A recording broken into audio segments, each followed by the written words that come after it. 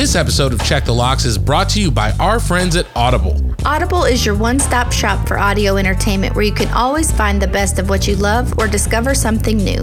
That's right. Audible offers an incredible selection of audiobooks across every genre, from mysteries, thrillers, biographies, and of course, true crime. And as an Audible member, you can choose one title a month from their catalog to keep forever, including the latest bestsellers and new releases. Audible members also get access to thousands of podcasts from popular favorites, exclusive new series, and this very podcast you're listening to now. Plus, the Audible app makes it easy to listen anytime, anywhere. While traveling, working out, walking the dog, doing chores, Audible makes listening anywhere easy. And best of all, Check the Locks listeners can try Audible for free for 30 days. So head over to audibletrial.com/checkthelocks or click the link in the show notes to start enjoying Audible today. Warning, Check the Locks podcast is a true crime podcast and may contain graphic descriptions of violence, murder, sexual assault, and more. Check the Locks podcast is not appropriate for all listeners. Listener discretion is strongly advised.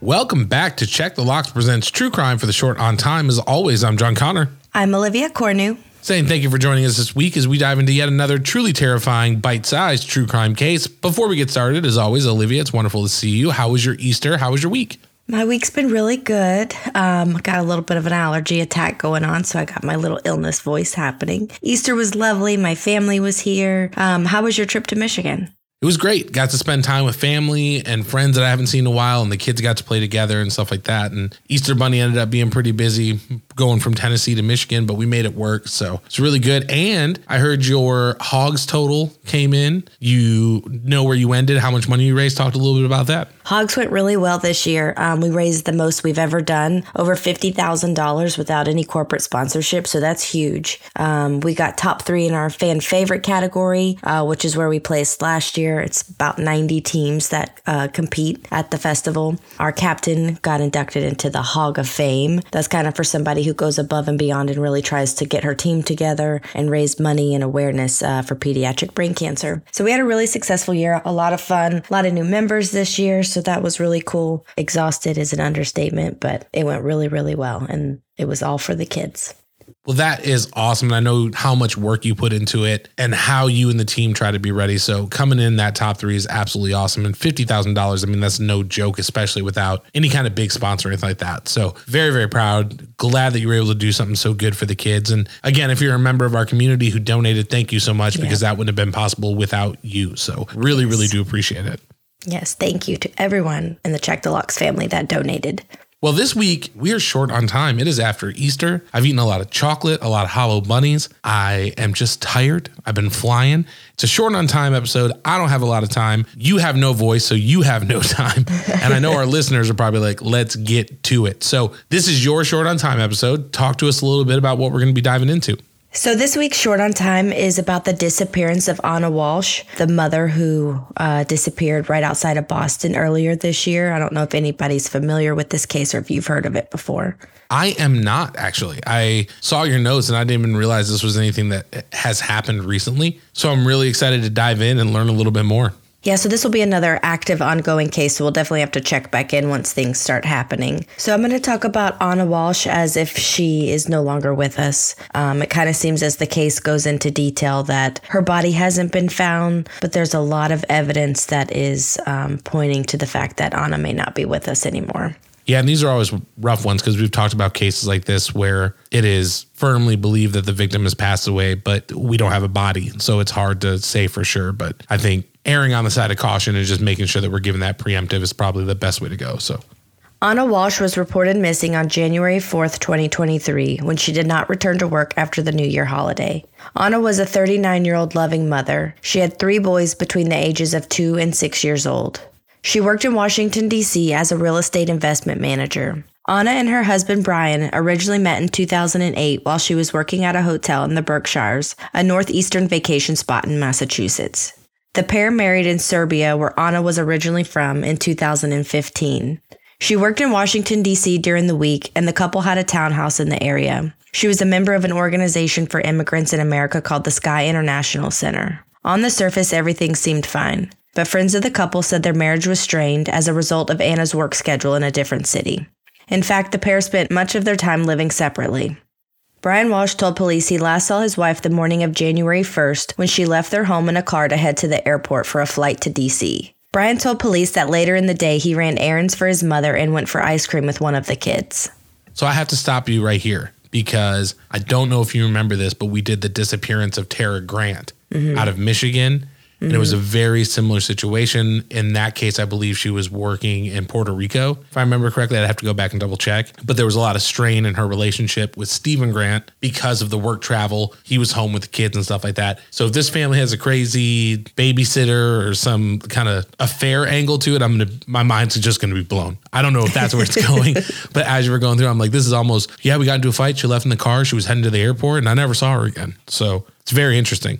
Well, we might get to that, and who knows? Who knows? At this point in the investigation, detectives could find no evidence that Anna took a ride or made it to the airport. There was also no evidence to support Brian's story of running errands for his mother.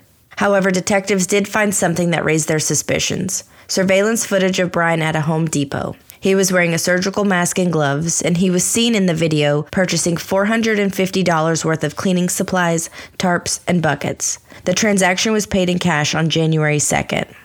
8 days later, Brian was arrested on suspicion that he misled police in the investigation. He was originally held on a $500,000 bond. Now, police may not have found Anna's body, but there's a lot of physical evidence indicating Brian Walshe had something to do with her disappearance. Detectives initially found blood, a bloody knife, another knife, a heavy-duty tarp, and plastic liners in the basement of the Walshe home.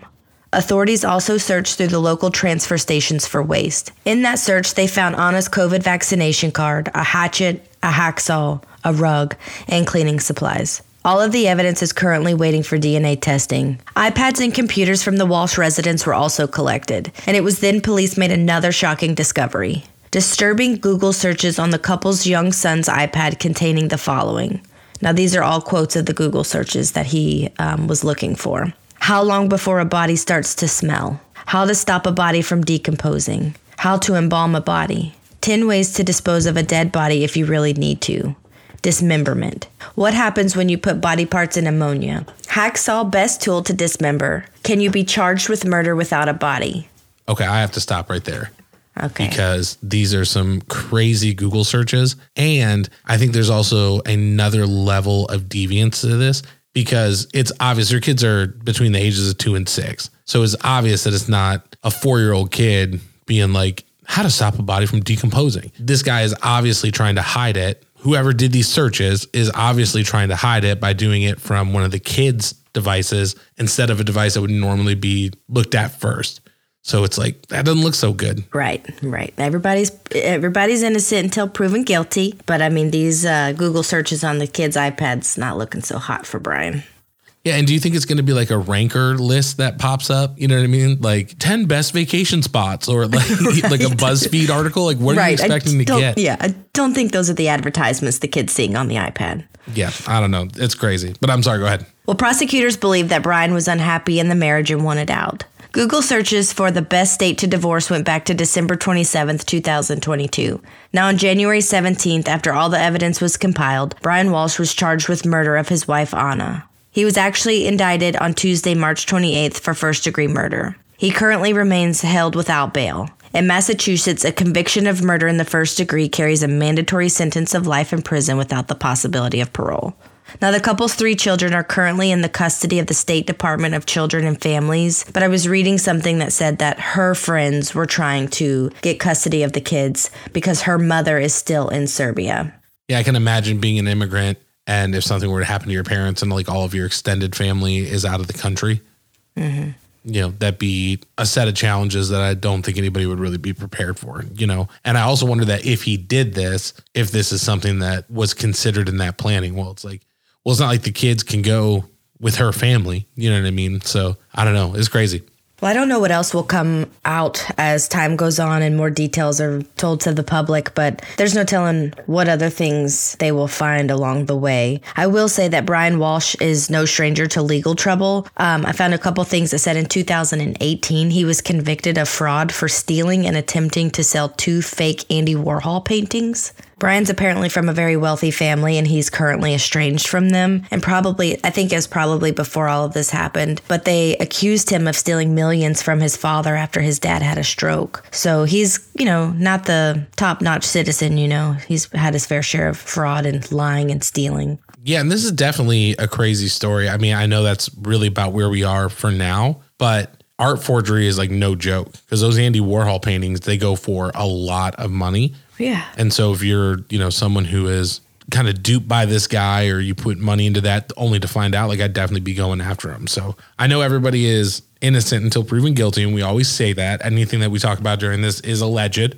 But I will say, like I tend to say in these situations, the evidence does not look to be in his favor. You know what I mean? Like it's going to be really hard to be like, no, I didn't do those Google searches. And, I'm really wondering what is going to happen when the DNA comes back, especially with the cold cases that we've been doing lately. Like we know that DNA seals the deal.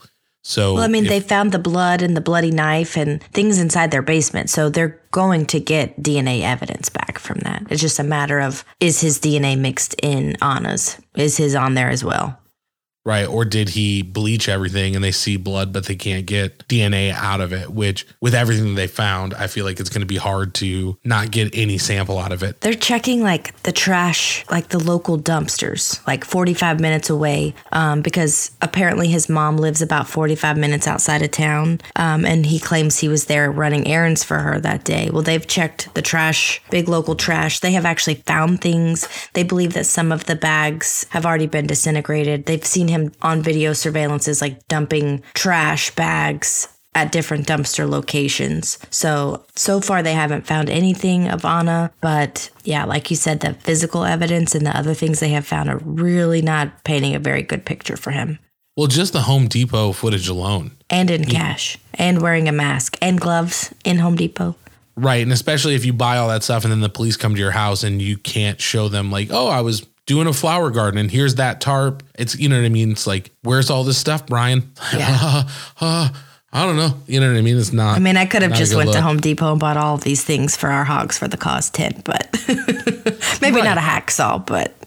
But still, there would have been plenty of people that were like, she bought a tarp and like was here for hogs for everything that she bought, she used here. Right. Not like, I don't know. It really does remind me of that Tara Grant disappearance and, because he did the same thing. He, different dumpsters and then took her body to the machine shop that his father owned. There's a lot of parallels. It's kind of creepy how coincidental both cases are. And who knows if there's any infidelity that will come out of this. Obviously she was working, seems like a Monday through Friday in Washington, D.C. They lived outside of Boston, doing the commute. He was with the kids. It sounded like she was in Washington, D.C. And, they spent a lot of time apart. So who knows what all will come from this. But I'm interested to see what all pans out and kind of keep tabs on this. And I will definitely do an update. Yeah, I definitely want to hear it. And it's just another one of those, like, if you don't want to be married, like, get a divorce. Go back to your December 27th Google search or what's the best date to get a divorce in? Yeah, break up, don't murder. Don't make it a murder court. It doesn't work. Don't go to murder court. Well, do you want to talk deadbolt test? Because I've been thinking about it as we went through and kind of got an idea where I'm sitting, so.